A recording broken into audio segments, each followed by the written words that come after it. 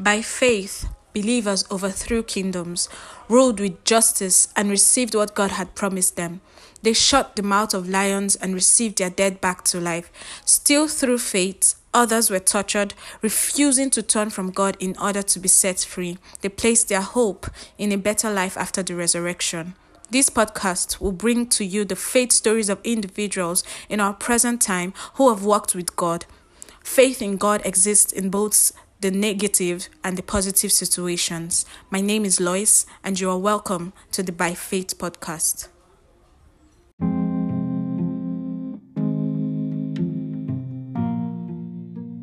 Hey, I am Adaeze Ibubechi, also known as the Father Storyteller. I am a tutor, a PR girl, and a social media manager. I've been a church girl for as long as I remember. I've always been active in church, but I remember clearly that at the age of 11, I confessed Jesus as my personal Lord and Savior.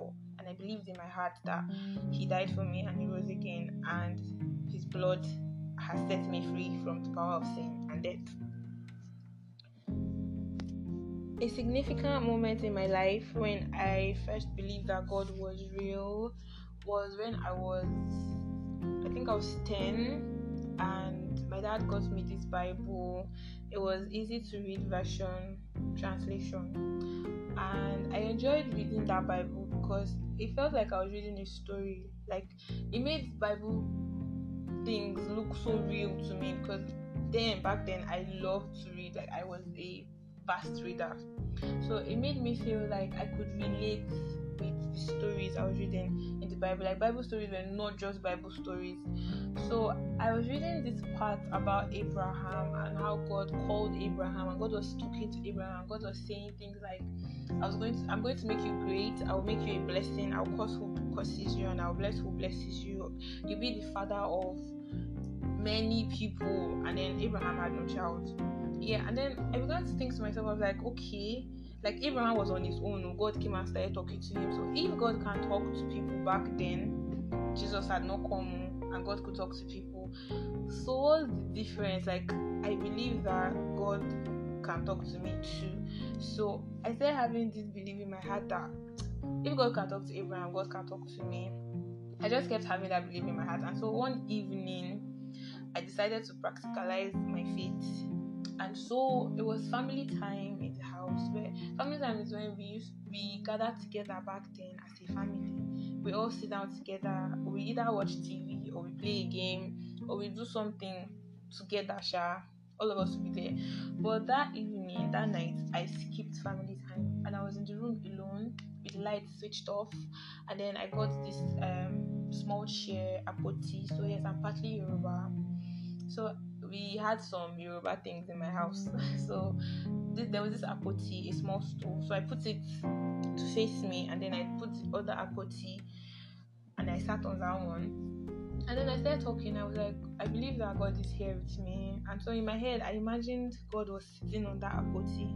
And so I just began to talk. I was talking about my day. I spoke about my classmates. I spoke about the teachers.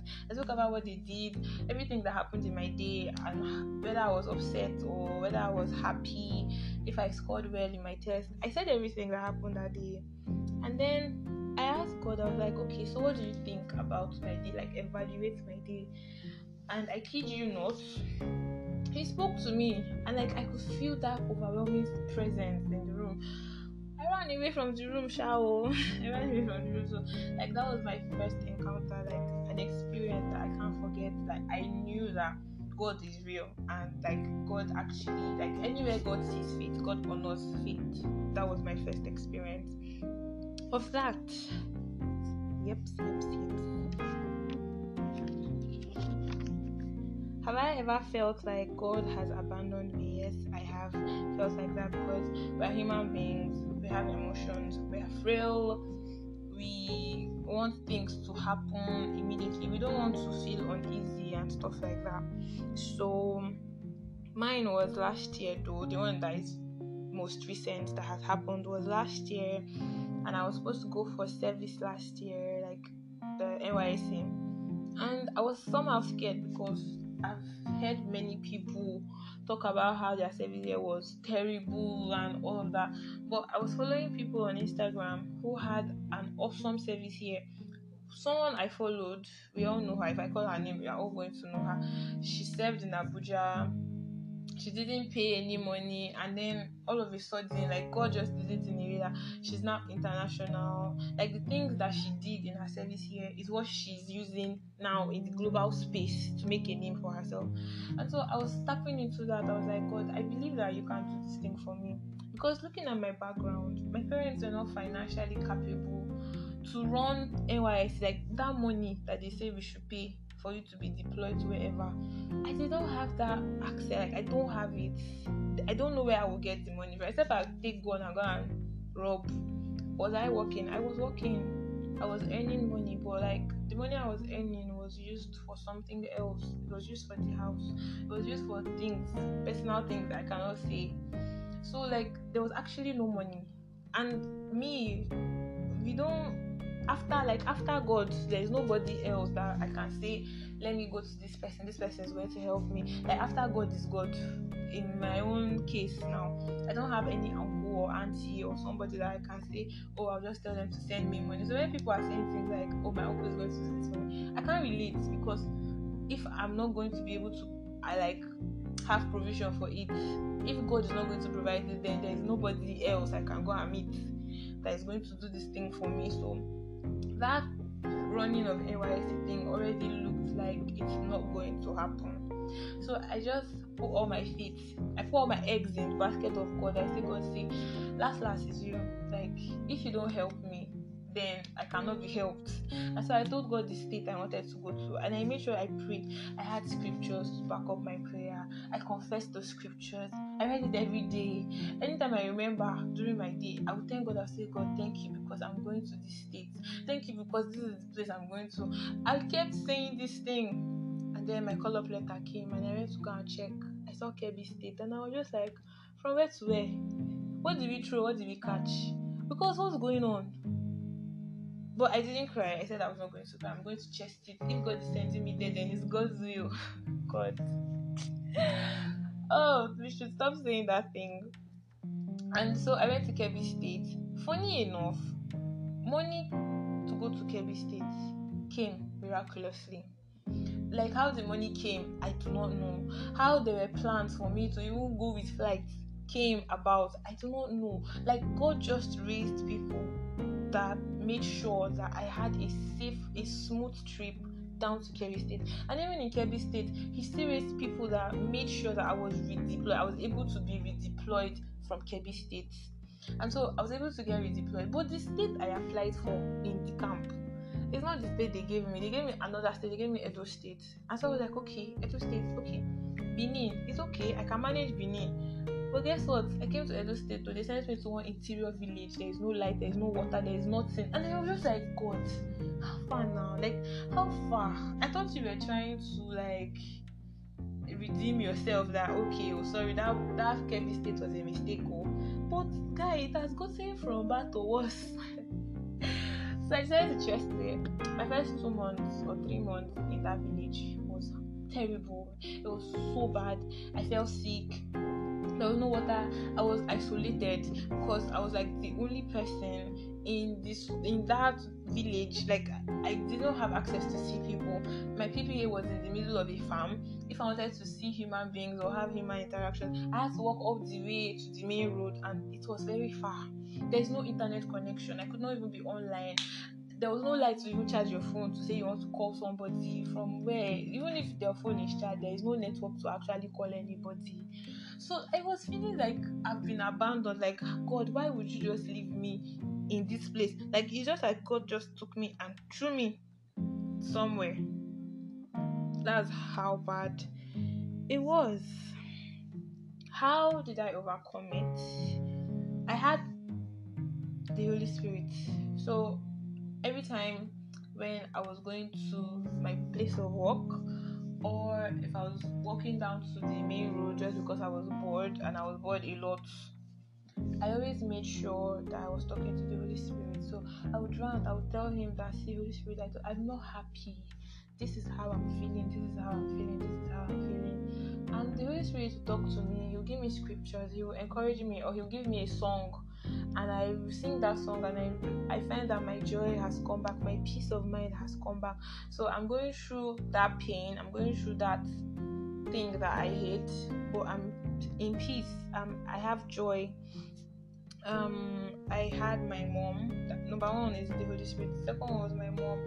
So at points where I could find a place to charge my phone, and I found a good place for network connection, I'll call my mom, I'll talk to her, I'll complain, sometimes I'll cry, and then she will encourage me. She will tell me, Ada, don't be discouraged. The Bible says trust in the Lord with all your heart. Don't have plan B. Don't trust God and then you go back and carry the worry and put it on your head, and you're thinking for God, how is God going to do this thing? How is God going to do this thing? God already told me that I was going to leave that village, and he gave me the day, like the month I was going to leave. But because I kept worrying, like I kept doubting, I was like, are you really sure God said? Like, am I sure that it's God that is saying this thing? Like, even if it's going to happen, how is it going to happen? Like, I've spoken with my ally, and she has told me that it's not possible. So, like, how is God going to do it? And my mom was like, can you stop thinking for God? Like, remove it from your mind. So, my mom was another person that really helps me. She encourages me. She made sure she encourages me. She will tell me that, see, this thing that is happening to you is happening in the house. This is how we are managing it. This is what we are doing. This is how we are praying and stuff like that. So that helped me too. Another thing that helped me was my friends. So last year I had just 5 friends. Like, I had just 5 friends. I'm not even going to lie. I had just 5 friends, and then we were serving at the same time. So we had a group chat, and we used to drop how we felt. And one thing that I love about this friendship between us is that we are all Christians, we are God people.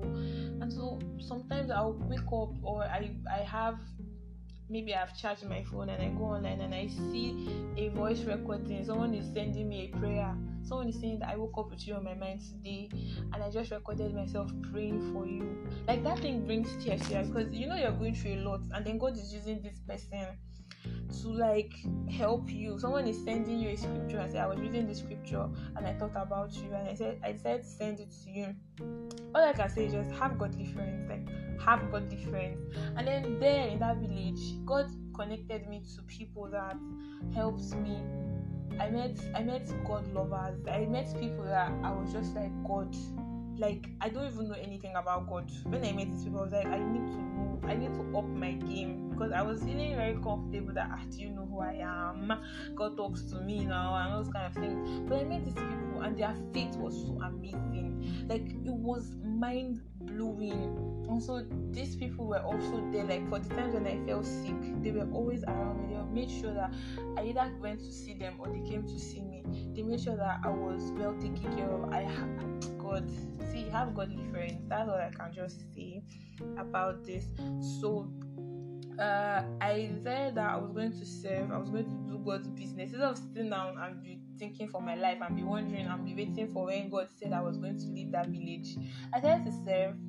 I joined NCCF. I've always been in NCCF, sure, but I decided to serve in NCCF. And then serving for 2 months, being actively involved for 2 months.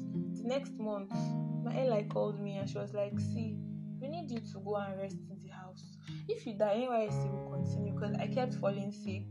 And she's like, go home, don't worry, I'll run everything for you. Go back to Port Harcourt. And I was just like, is that how God used to do his own things? That scripture came back to me, I seek ye first the kingdom of God, and all this, and his righteousness, and all these things will be added to you. So that was how I was able to overcome it.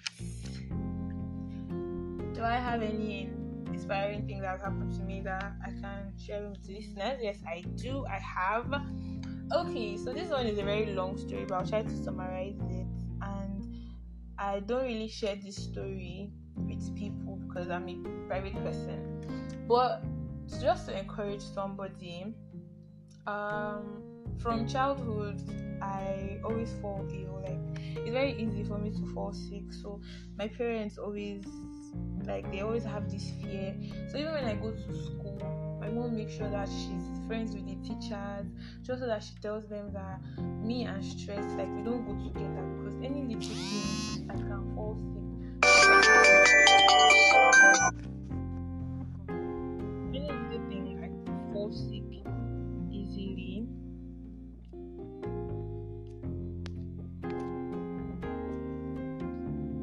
So when I got admission into the University of Uyo, in my first year, while I was getting to April is my birthday, and April was when we wrote our first semester exam.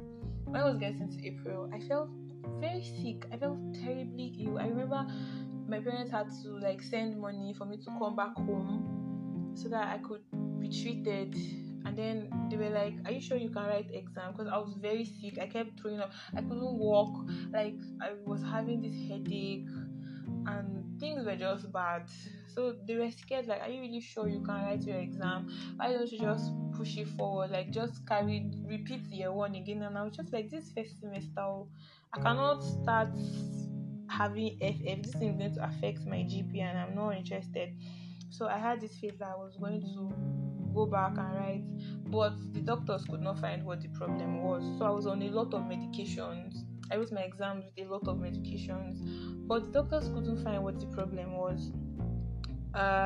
Usually what used to happen, the symptoms I used to have was that I would lose my sight in one eye, and then I lose the ability to walk. I can be walking and all of a sudden I feel paralyzed in one leg or maybe in the two, or I'm walking and then my leg is so heavy I cannot actually move it. Or maybe I'm writing and then all of a sudden I just lose feeling in my arm and stuff. You get the point, sha?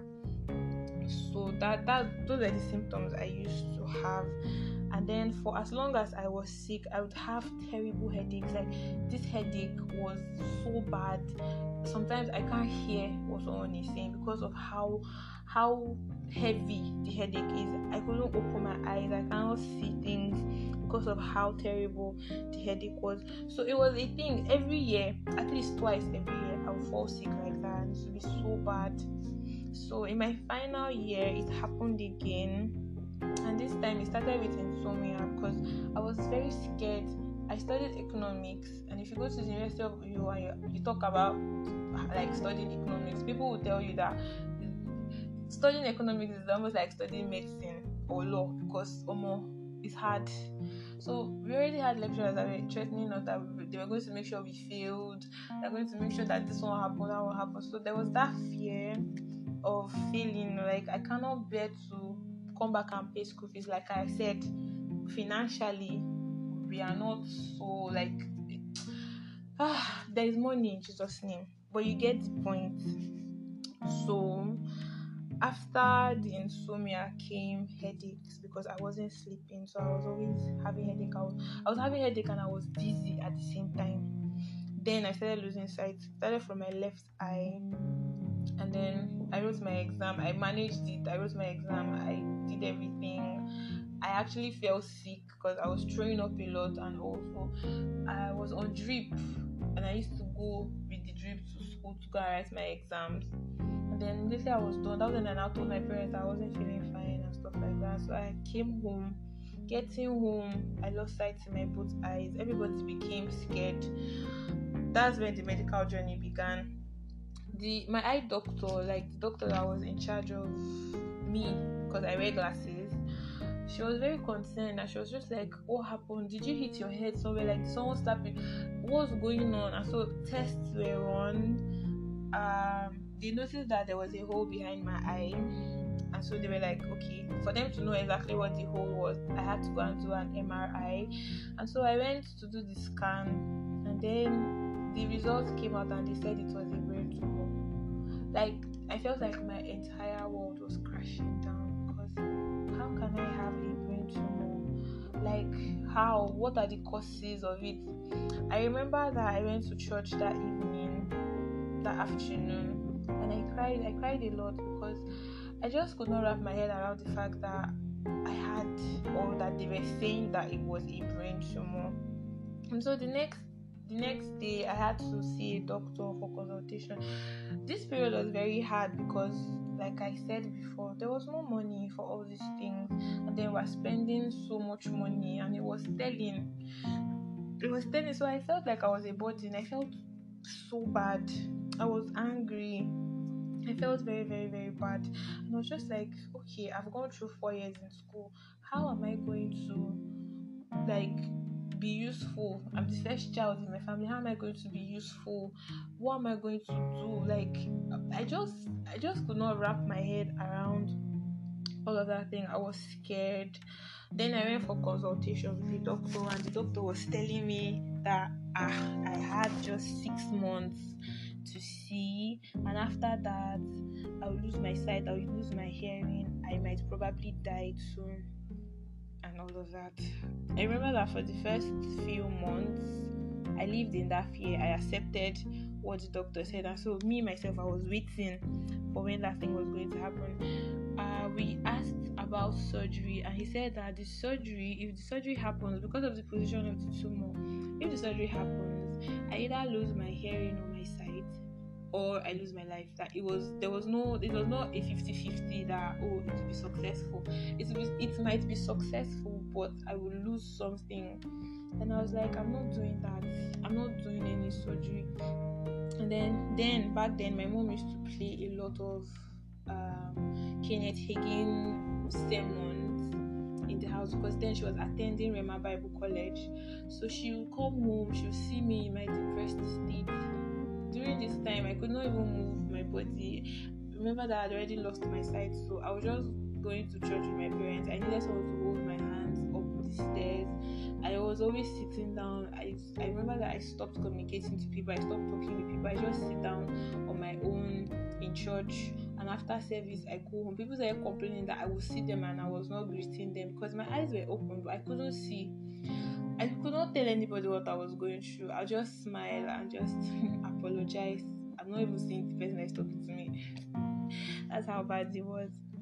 And so my mom, she used to play all those faith-based sermons. And so my faith started coming up. And then I remember one day I carried my Bible and I was just like, I'm going to be able to read this Bible. Like if Kenneth Hagin was sick, he couldn't see, but he could read his Bible and he regained his health. I was going to read my Bible. I always carry my Bible and I would say that thing to myself. I began to have faith. The scriptures I had memorized before, I used to say them. Things like Isaiah, where Isaiah was saying that he bore our infirmities, he was stricken of God, and we thought that it's God that was inflicting him. He took everything, by his stripes I am healed. I began to say those things. I began to confess those things to myself. It started slowly, but because there was faith, it began to work. So I discovered that despite the blackness I was seeing, things started becoming blurry. So I could make out some words. So I began to read my Bible like small. I was beginning to see the letters. Small. I was beginning to see, like I could read a whole chapter. Small. I was reading 2 chapters. Small. So like that, I listened more to songs, gospel songs, like worship songs, so that I could pray.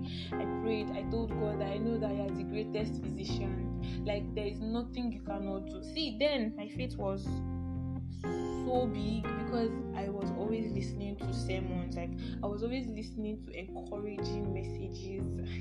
I was always listening to scriptures. My mom would come home and she'll be reading the Bible. She'll read scriptures to me. She'll be talking to me. She'll be telling me, Adaeze, you cannot be blind. Like this thing cannot happen to you. You will not do surgery. You don't have a brain tumor. You can see. And I will be saying those words along with her as she was saying it. And slowly, very, very, very slowly, I began to get healed. I began to feel my leg again. I was able to walk around. Things just started happening. The same doctor that said he gave me 6 months. This thing happened in 2019. He gave me 6 months to completely lose my sight and my hearing and my ability to move around.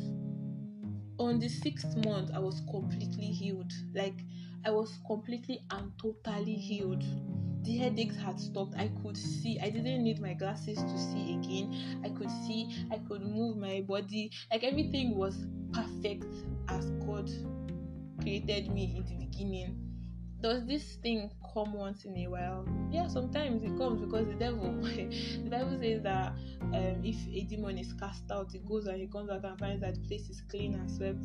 It's come back again. Sometimes the devil tries to bring those symptoms, but that's where the speaking continues. I tell myself, I don't have this thing. You can't come back here, because Jesus Christ healed someone and he said, "Leave and never return." And so I'm a God. I can decree things and they come to pass.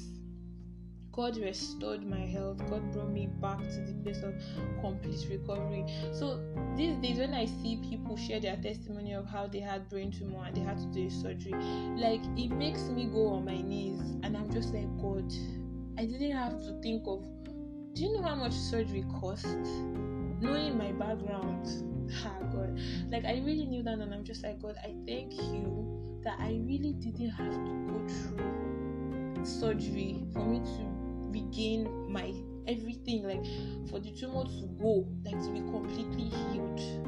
I just want to give all praise and glory to God. Thank you for having me on your podcast.